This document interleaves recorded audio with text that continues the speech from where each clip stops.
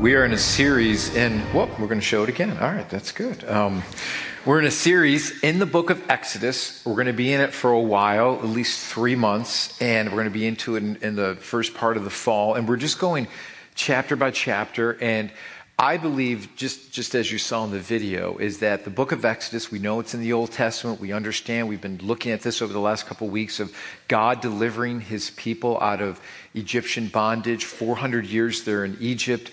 And God comes to Moses, we looked at this last week, through a burning bush and says, listen, I'm going to use you. I want to use you. I'm calling you to lead my people out of Egyptian bondage. I've heard their cries and I want to bring them to myself. God leads them out to bring him to himself. There are so many parallels in the book of Exodus that are so applicable to our lives, that God leads us out of sin to bring us to himself, to bring us to freedom, to take us out of bondage so that we can live in the joy and the fellowship that God desires to have for us. In fact, I was just talking with somebody yesterday. It was just interesting. There was a funeral at our church yesterday. And I was talking with another believer and a follower of Jesus. And I said, isn't it amazing when you understand what Jesus Christ had done for you? It's not a religious thing.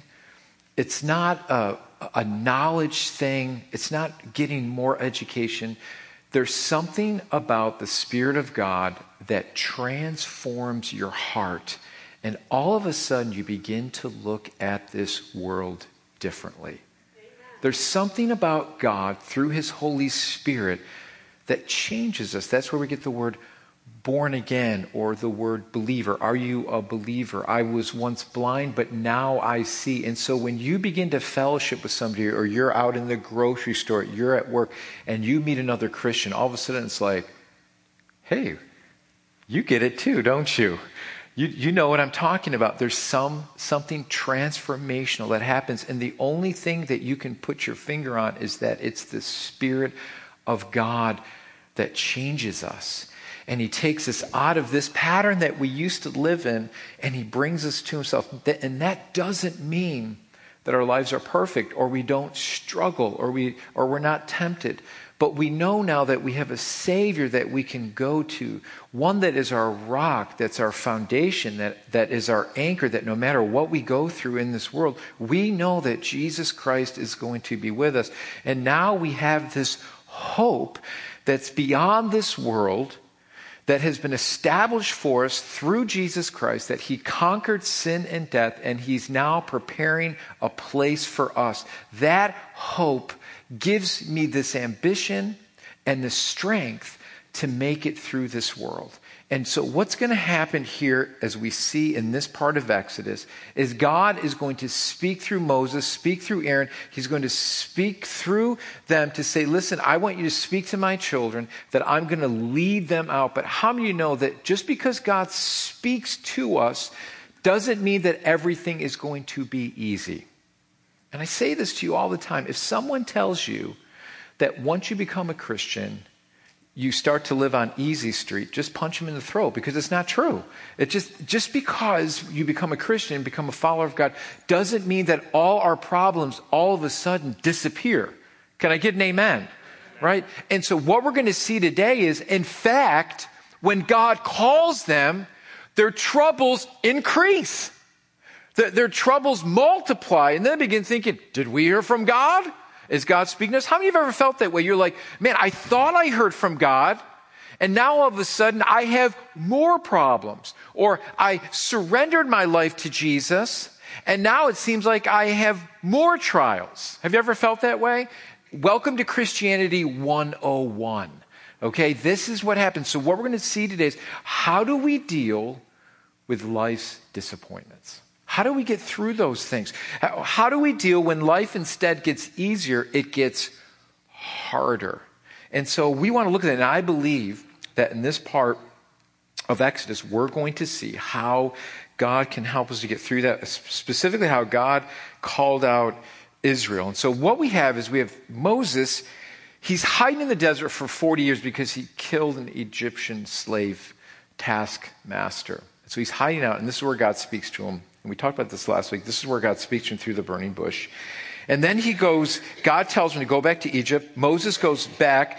Aaron, his brother, meets him at Mount Sinai. And from there, they would go back and speak to the Israelites about God's plan. And so this is where I want to pick up the story in Exodus chapter 4.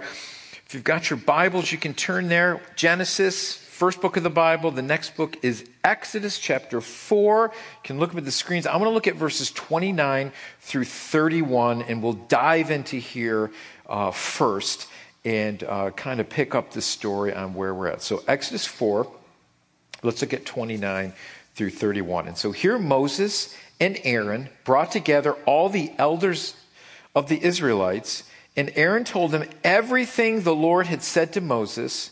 He also performed signs before his people, and they believed. So they saw the power of God. They believed the word of Moses. And when they all heard, and when they heard that the Lord was concerned about them and had seen their misery, they bowed down and worshipped. So here we see the beginning of the Israelites starting to trust the word of Moses that God gave him, and now they begin to worship. That there's a change in their lives. There's a change in their hearts to begin to trust God. And so they bring the news to the people. They believe. They're like, okay, we believe. We're ready. They worshiped. They were trusting the word of God through Moses. Now, after that, you would think easy peasy, right? Everything was going to be easy from that moment forward. That's the way they're thinking. And here's our problem. We can tend to feel the same way. You feel like you heard from God, and then things end up getting worse. I'm following you, God, but things are not getting better. You begin to doubt yourselves and begin to doubt whether I heard from God. Am I doing the right things? And so Moses and Aaron, after talking with the elders of Israel, to go to Pharaoh to tell them to let God's people go. So what do you think happens there? So they go to the most powerful man at this point on the face of the earth, and they're going to go to him, and they're going to say, hey, I want you to let our people go. And at first they didn't say just let us completely go. We just want to go in the wilderness and worship for a couple days. So what do you think Pharaoh says? Oh, sure, go ahead. Just go out, worship your God, and enjoy yourselves, right? Is that what happened? That's not what happened at all. So Moses and Aaron, after talking to the elders of Israel, they go to Pharaoh. They tell him to let God's people go. And so Pharaoh says, okay, no problem. You can go. I don't think so. That's not what happened. Let's see what happens in Exodus chapter 5, because we see this encounter with Pharaoh and what begins to happen. And so they hear from God. God says, I'm going to deliver you from the hands of Pharaoh. And all of a sudden, life got worse. So here's what happens, starting in verse 1, chapter 5. We're going to read the first 9 verses there. It says, afterward, Moses and Aaron went to Pharaoh and said, this is what the Lord says. That the God of Israel says, let my people go so that they may hold a festival to me in the desert. Pharaoh said, who is the Lord? I don't know this guy. Why should I obey him and let Israel go? I don't know the Lord, and I will not let Israel go. Uh-oh. We got a power struggle. God, who's speaking to Moses to go to Pharaoh, say, let my people go. And now Pharaoh, who thinks he is actually in control of Israel, says, no. And then he said, the God of the Hebrews has met with us. Now, let's take a 3-day journey into the desert and offer sacrifice to the Lord our God that he may strike us with plagues or with the sword. So they're obeying God, but the king of Egypt is not. Verse 4, but the king of Egypt said, Moses and Aaron, are you taking your people away from their labor? Go back to your work. Then Pharaoh said, look, the people of the land are now numerous, and you are stopping them from working.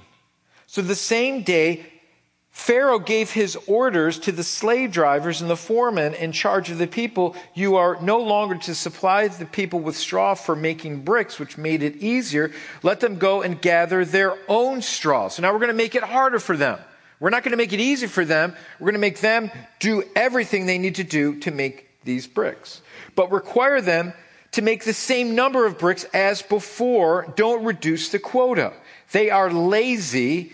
That is why they are crying out, let us go and sacrifice to our God. Pharaoh doesn't trust them. He thinks they're lazy and they want to get out of the work. So verse 9 says, make the work harder for the men so that they keep working and pay no attention to their lives. So here's what's going on. They have this hope in God that we're listening to the Lord, and then all of a sudden, the rug gets pulled out from underneath them. We're listening to the Lord, we're supposed to leave, and now our work has become harder. And so they're thinking to themselves, what just happened? We thought we were hearing from the Lord, and what just happened? And this can happen to us so easily. I had this plan when I came to Christ that everything would work out the way I wanted it to. Why is this happening to me? And we can even look at the world and say, man, even my people that aren't following Christ seem to have a better life than I do, because that's what I see on Facebook. They have a better life. And on Instagram, they just have a better life. I can see it. See, the question is, how do we work through through these shattered dreams? They had this dream that they were going to be let go, they're going to be able to worship God, and all of a sudden, this dream is shattered. See, we live in a society that says if you work hard enough, you can accomplish anything. And it's difficult to live in the world we live in. It's easy to present this pseudo life, that we present this life to other people to think that, well, everything is fine. This is the polished me. But I'm not going to show them who I really am. I don't want to show them that I'm actually hurting. And we see other people's pseudo lives and we compare ourselves to them and we feel defeated. Why is my life not working out with others? And we can compare ourselves. Why aren't my children doing as well as their children? And so what happens is this disappointment can literally suck the life out of us. And just remember a time in your life when you had this hope and you thought something was going to work out and it didn't. And maybe you're sitting here today and you're like, I had these plans for my life. And I thought I was going to do this and I thought I was going to do that. Now looking back over my life, I really didn't accomplish the things that I thought I was going to accomplish. And we can easily become disappointed with our lives. And see, this is the reason why I want us to study the book of Exodus, because it's a story that hits us right where we're living today. And I want you to understand something today, that God does have a plan. And how many of you may not understand this plan right away. You may not understand what God is doing right away, but God does have a plan. And this is what God wanted the children of Israel to understand. That just because I have a plan for you doesn't mean it's going to be easy and everything's going to work out perfectly the way you think it's going to work out. But I'm going to use these things to teach you something so much deeper about your life than if I didn't allow these roadblocks to happen. God does have a plan, and it may not be exactly the way you thought. And so looking back over your life, how many of you saw things perfectly? None of us. And I kind of laugh. I'm 51 now, so I think I'm getting a little wiser. I'm getting more gray hair, so I think I'm getting a little wiser about life and living through life and raising children. You think you get a little more wisdom. And I kind of laugh because, we think you just have these things in your life. Here's my 5-year plan. And I'm not saying there's nothing wrong with those things, but I kind of chuckle when I hear people say, I'm going to do this and I'm going to do that. And the older you get, the more you just look back, okay, keep talking. Mm-hmm. See how that works out for you, right? And not to be cynical, because I think it's good to have plans and it's good to have a vision. But how many know life doesn't turn out exactly the way you think it's going to turn out? And I think if we don't prepare ourselves for that, that's where we become disappointed. It's unrealistic, right? And this is where God says, listen, I'm going to kind of break you of that because you got to trust me. And I remember I had this professor in college. I love this man. He's probably the most godly man that I knew. Just out of all the professors I had, his name, we called him Brother Elliot, Professor Elliot. And we had him for a lot of my freshman classes. I had Brother Elliot for and some theology classes, and we'd always open the class. He'd always open up with prayer, and then he would just always sing a song, and he sang the same song every time we met in class. And great is our God. I always remember it. I still remember that song. And he would love, and he would get tears every time he sang that song. You could just tell he just loved Jesus.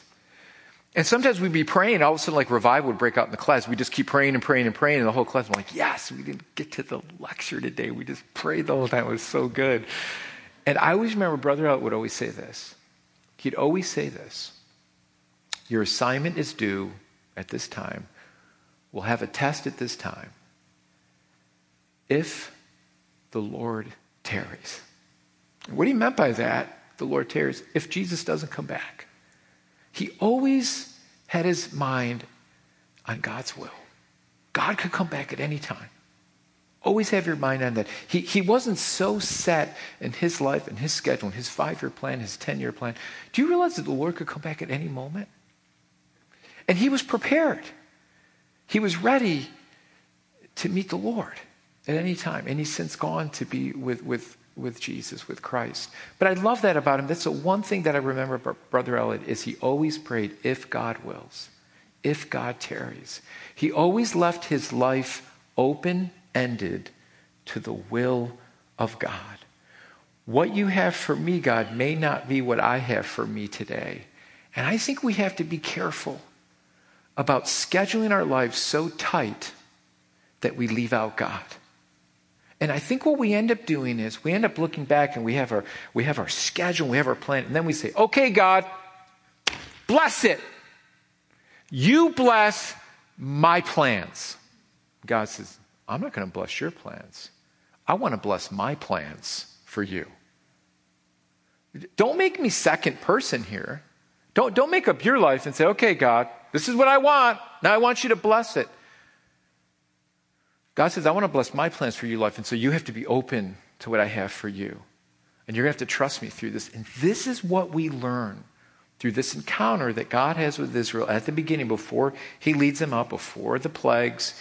This is what God has for him. So it was heartbreaking for the Israelites. And Pharaoh made their lives more miserable. And so the question is, how do we overcome the disappointments in our lives and not lose our focus on God and knowing that God still has a plan for our life? So let me give you a couple things. Got your notes there. No fill in the blanks. I'm sorry if you fill in the blank people. I made it easy for you this week. So next week I'll give you the fill in the blanks, okay? And I'm going to get an email. Pastor, I like the fill in the blanks. It keeps me attentive to your sermons. I like the fill in the blanks. So I will do it next week for you. So first of all, let's look at the first point here. Let's look at the first one. I want you to understand that the God that calls you will sustain you through life's disappointments. The God who calls you, the God who called Israel, the God who called Moses, the God who called Aaron, will sustain you through life's disappointments. So here God calls Moses. He tells Moses, just listen to me and I will deliver you. Moses didn't know all the details. He didn't know how long. And so what Moses would have to do is just trust the Lord in this. How many know if someone knocks on your door late at night, I'm asking who it is? How many just open your door? If someone knocks on your door, oh, come on in, right? It's 3 o'clock in the morning, come on in, right? You're going to ask who it is. If that person gives me a name and I don't know that name, I'm not opening the door, right? I like to do this with my kids. They knock on the door if they don't have the key. I'm like, who is it? Lily, it's Lily. I go, Lily who? Or Colby or Wesley. It's Colby. Colby who? Sure, I don't know. You like to tease me. I just like to irritate my kids. Just because they need to be irritated. Has anyone ever recommended something to you and they say, just go mention my name, right? And when you meet that person, they say, oh, I know so-and-so, and it gives you some networking ability there. See, Moses and Aaron, what they do is they go to Pharaoh and they say, thus saith the Lord. Thus saith the Lord, let my people go. I don't think they did it that way. They could have, but I don't think they did it that way. He says, it's the Lord's name that we come and that name will deliver us. That they wanted to know. It's not us, Pharaoh, it's the Lord. And guess what? You may not know him now, but you're going to get to know him real soon. And it's not going to be fun. So Pharaoh says, well, I don't know him. Why should I obey him? And so God's response to Pharaoh's request will be with the 10 plagues. He'll get to know him real fast.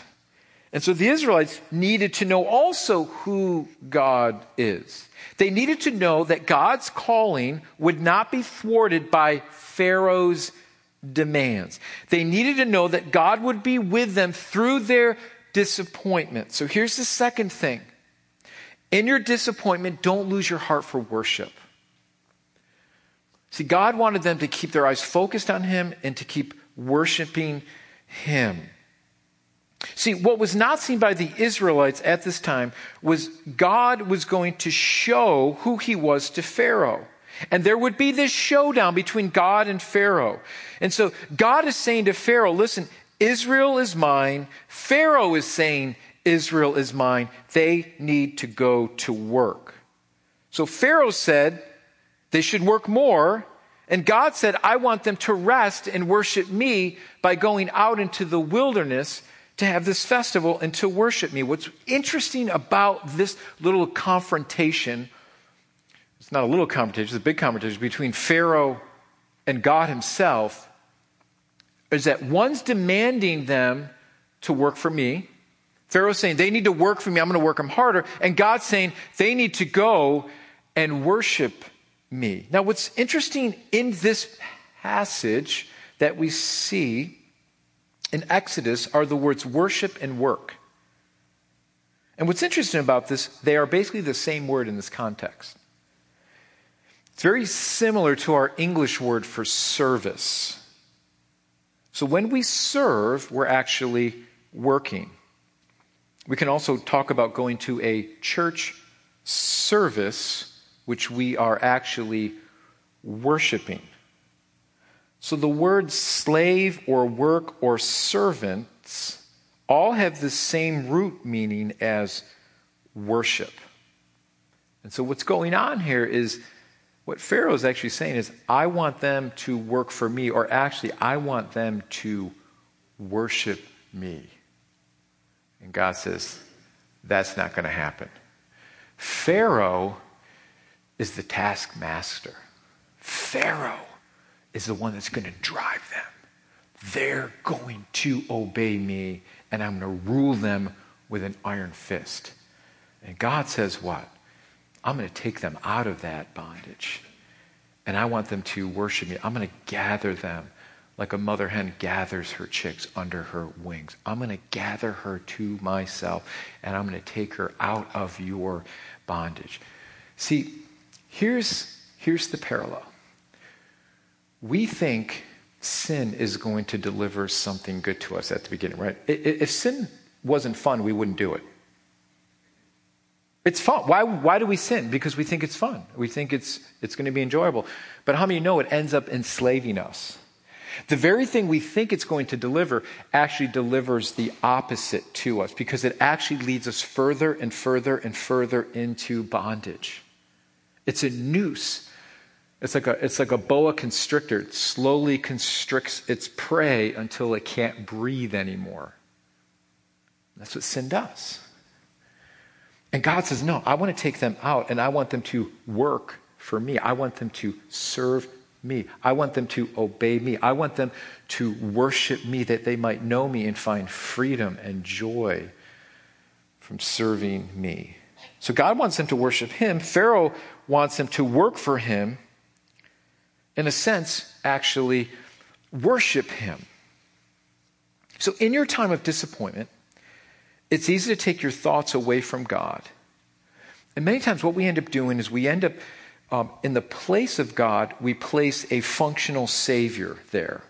Because we want to run to the thing that's going to bring something easy to us, something that we think is going to fulfill that desire. So when we're going through a time of disappointment, a time of trial, the proclivity of our sinful hearts are to run to that thing that's going to be quick relief. I want to get out of this thing. I want this thing to feel better. And so we run to these functional saviors to bring quick relief to our hearts. And Jerry Bridges does a great job explaining what a functional savior is. He says this: sometimes we look to other things to satisfy and fulfill us, or actually to save us. These functional saviors can be any object or dependence we embrace that isn't God. They become the source of our identity, security, significance, because we hold an idolatrous affection to them in our hearts. They preoccupy our minds and consume our time and resources. They make us feel good and somehow even make us feel righteous. Whether we realize it or not, they control us and we worship them.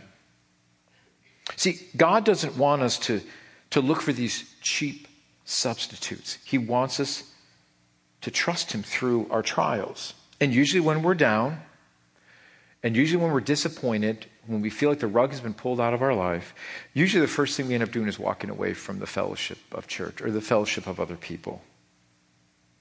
And this is when we walk away from church and we walk away from others who actually can encourage us. And then we begin to fill our mind with the world and worldly wisdom. And God says, be careful. Because if I have your heart and you worship me, this will protect you from the ungodly wisdom that you will find in the world that will lead you astray. This will protect you from a functional savior that will lead you away, that will only be a cheap substitute. It will fulfill something in the meanwhile for you, but only end up enslaving you in the long run. So continue worshiping me. And see, the thing that God wanted most in Israel was their hearts. The thing that God wants most in you is your heart. Because if God has your heart, he'll have every part of your life. When God has your heart, you will be sensitive to his Holy Spirit. You'll be sensitive in prayer. You'll be humble before the Lord to listen to him. But when our hearts become hardened to hear God's truth, that's when we're easily led astray. And trials and disappointments, if we are not careful, can harden our hearts towards God and cause us to become very cynical, very jaded towards God. And God says, worship keeps you tender before me. And so don't let your hearts become jaded by these things, these trials that can so easily come into your life. And here's the third thing I want you to see about dealing with disappointment. Understand that God is still working even when we don't see it. And this is the hard thing. God, what are you doing? I don't see it. Tell me, right? And I want to look at verse 22 here in chapter 5 because this is all of us at one time or another. This is Moses sharing his true disappointment, and he's very honest with God. And so in verse 22 and 23 of chapter 5 of Exodus, Moses returns to the Lord and says, why, Lord? Why have you brought trouble on this people? Is this why you sent me? Ever since I went to Pharaoh to speak your name, right? I thought your name was just going to, the doors are going to be open. The Lord, go out and worship him. By all means, go. Pharaoh didn't do that. So we came in your name, and he's brought trouble on your people, and you have not rescued your people at all. So Moses being honest, and we've all been there at one time or another. Moses doesn't see it. And so what happens, Lord? What happened? What's happening, Lord? You said, and it's gotten worse. Why have you left us? But I want you to understand that the delay of God actually tested the heart of the people. And this is hard for all of us, knowing that God is doing something, even though we don't see it right away. It's during the delay that we grow the most in our faith. This is what God is doing with Israel and Moses. They will need this when they will go actually out into the desert. So God knows our faith needs to be tested if we're going to grow. So what does God do? In God's delay, the delay will reveal what's truly in our hearts. Can you imagine if everything happened right when we asked it? Would we ever learn faith? We would never learn faith. We would never learn trust. And it's interesting, if you're a parent, you can relate to this, because when you try to teach your kids something when they're young, and you say, you need to trust me on this, and they don't get it, why can't I have 15 lollipops before dinner, right? What's wrong with that, Dad? Why can't I do that? Because you'll be sick if you do that, right? First of all, you should never do that, right? And they don't understand. They're like, well, I want to do it. If we just let our kids do whatever they wanted to do, right, they wouldn't learn anything. They wouldn't learn discipline. And so what God is doing here, he's saying, listen, you need to listen to me. Even though things aren't going as quickly as you want them to, God began to reveal what was truly in their hearts. And so in the delay, God will show you what's really in your heart. And it will give you that opportunity to trust the Lord by faith, to say, God, it's in your name that I'm going to trust you, that your promises are still true, that you will see us through, but we need to trust you in the meanwhile. We need to trust you as we wait for you. So this is what Moses says in chapter 6, verse 1. Here's what Moses says. Then the Lord said to Moses, now you will see what I will do with Pharaoh. Because of my mighty hand, he will let them go. Because of my mighty hand, he will drive them out of his country. And I believe this is a great example we have for God working his plan even when we don't see it. I think the best example that we can have when we are struggling with our lives and we're struggling with what is the future, how can I trust you, Lord? I think the best example, as I just close this down, I think the best example we have is the cross of Jesus Christ. So here's what God says to Moses. I will deliver you. You will see my mighty hand. And so what God does, he sends the plagues we're going to be talking about in the next week. Then God will deliver them through the Red Sea. And then God never wanted them to forget what he did for them. So as they traversed through the wilderness, he wanted them to remember how he delivered them. Don't forget that I delivered you. And here's what we need to do. In life's disappointments, we need to keep looking back at the cross of Christ and what he did for us. I believe this gives us the most encouragement and helping us overcome the disappointments in our life. But here's the reason why. When you think about the cross, to those that were looking on when it was happening, it looked like it was the biggest defeat. Here you have someone that claimed to be the Son of God. And here he comes and gives his life over to the hands of man, and they crucify him. And you would think, that makes no sense. That's why you didn't see anybody around. That's why everybody scattered. That's why his disciples scattered. It made no sense. You're supposed to be the King of Kings and Lord of Lords. You're supposed to be defeating your enemies. You're supposed to be defeating Rome and overcoming your enemies. But now you're hanging on a cross. This doesn't make sense. This is a defeat. And so the cross looks like this complete defeat. It looks like evil has won out. It makes no sense to the disciples. But God used what seemed like a defeat and weakness to actually display his power and victory. And I believe God used the cross to show us that he can work through what seems to be senseless. The cross is the key to help us work through our disappointments.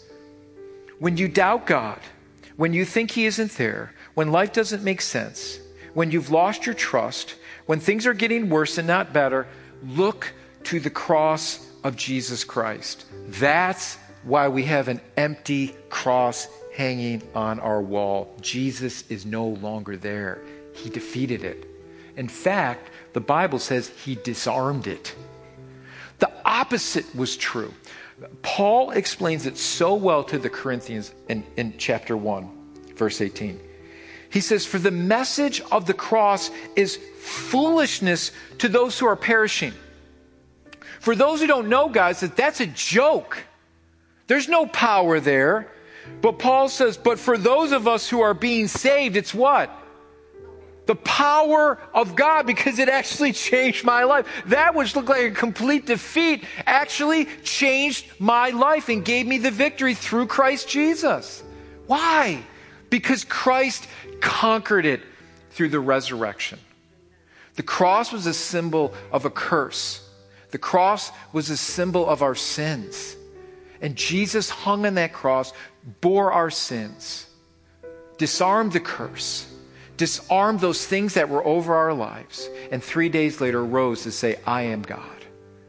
And so when you are disappointed, when things don't work out your way, here's how you encourage yourself. Encourage yourself through the cross. It's the empty cross that gives us hope for tomorrow. That's what gives me hope. So I'm like, okay, Lord, I'm going to trust you. I'm going to trust you. And here's what Jesus says.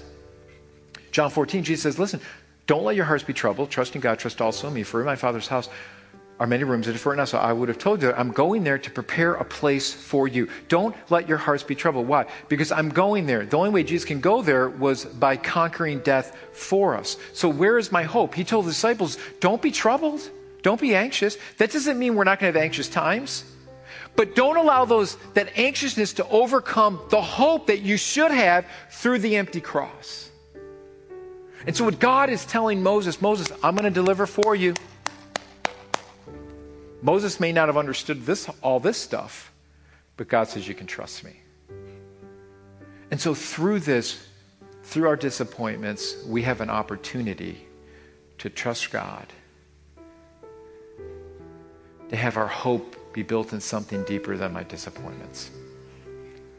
Because one day, we're going to be with him. Jesus says, listen, I want to give you peace, but in this world, you're going to have a lot of trouble, tribulation. But take heart, John 16:33, I've done what? I've overcome the world for you. See, what we tend to do is we tend to immerse ourselves in our trials and our tribulations, and we get defeated because of those things. And I'm not saying they're easy or they're not hard, but it's like drowning in water. They just constantly go over it.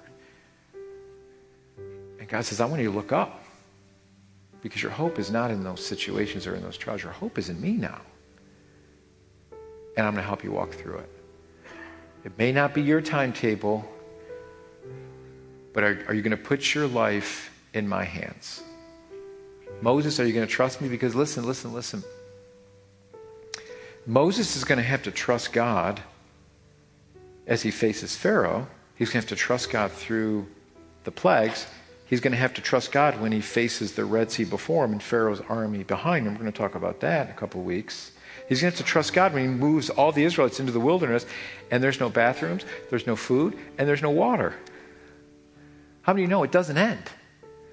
Our walk is a walk of faith. It's a walk of trust. But at the end of the day, we overcome because of Christ. So here's my hope for you. And this is what we're going to sing today. I'm just going to ask you one question as we close. Is it well in your soul today? You may say, Pastor, my life is a train wreck. Right? Right now, it's just so many things happening. But all of a sudden you say, but you know what? It's well in my soul. I don't know. It's just the Lord. That's all I can tell you. But it is well. And some of you may be faced with some really, really difficult things in your life. We're going to sing, It Is Well. We're going to stand and we're going to sing. And if you need prayer today, we want to pray for you with whatever you're going through. See, just because we're going through troubles doesn't mean we put blinders on and say, I have no problems, right? And we just deny it. Praise the Lord, brother. Everything's wonderful in my life, right? That's not what God asks us. God asks us to reach out to each other so we can pray for each other. So if you have needs in your heart today and you want someone to pray with you as we sing this song, I want you to come forward. We're going to pray with you and just believe that God's going to help you and give you strength. As the family of God, that's what we're supposed to do, and pray with each other. And so I want us to stand today, and we're going to pray. If you're able to stand this morning, would you stand with me? I want to pray for you. And as we sing this song, if you need prayer, please come forward. We're going to pray with you, and maybe just say, man, Pastor, it's just a burden on my heart, and I need someone just to agree with me in prayer that the Lord would help me to walk through this and keep my eyes on him. So Lord, I just thank you for your word. I thank you for the empty cross. I thank you, Lord, for your people. God, I know that each and every one of us, we have our trials and that we need to bear each other's burdens. that we need to pray for each other, that we need to cast all our cares upon you because you do care for us. Just because we're followers of Christ doesn't mean we have burdens. But the good news is we know where to turn those burdens over to. And so I pray for every single person in this room. I don't know what they're going through, but you do, Lord. And I just pray that they would turn those burdens over to you. And so as we sing this to you, Lord, we're just the family of God, and we need your help today just to trust you through our times and through our disappointments, that you're going to be there with us. So thank you for the empty cross. We just love you. We thank you. And we just give you the glory in Jesus' wonderful name. Listen, if you need prayer today, please come forward. We'd love to pray with you. Let's sing this unto the Lord. Let's put our hope in Jesus today. God bless you as you sing this unto him.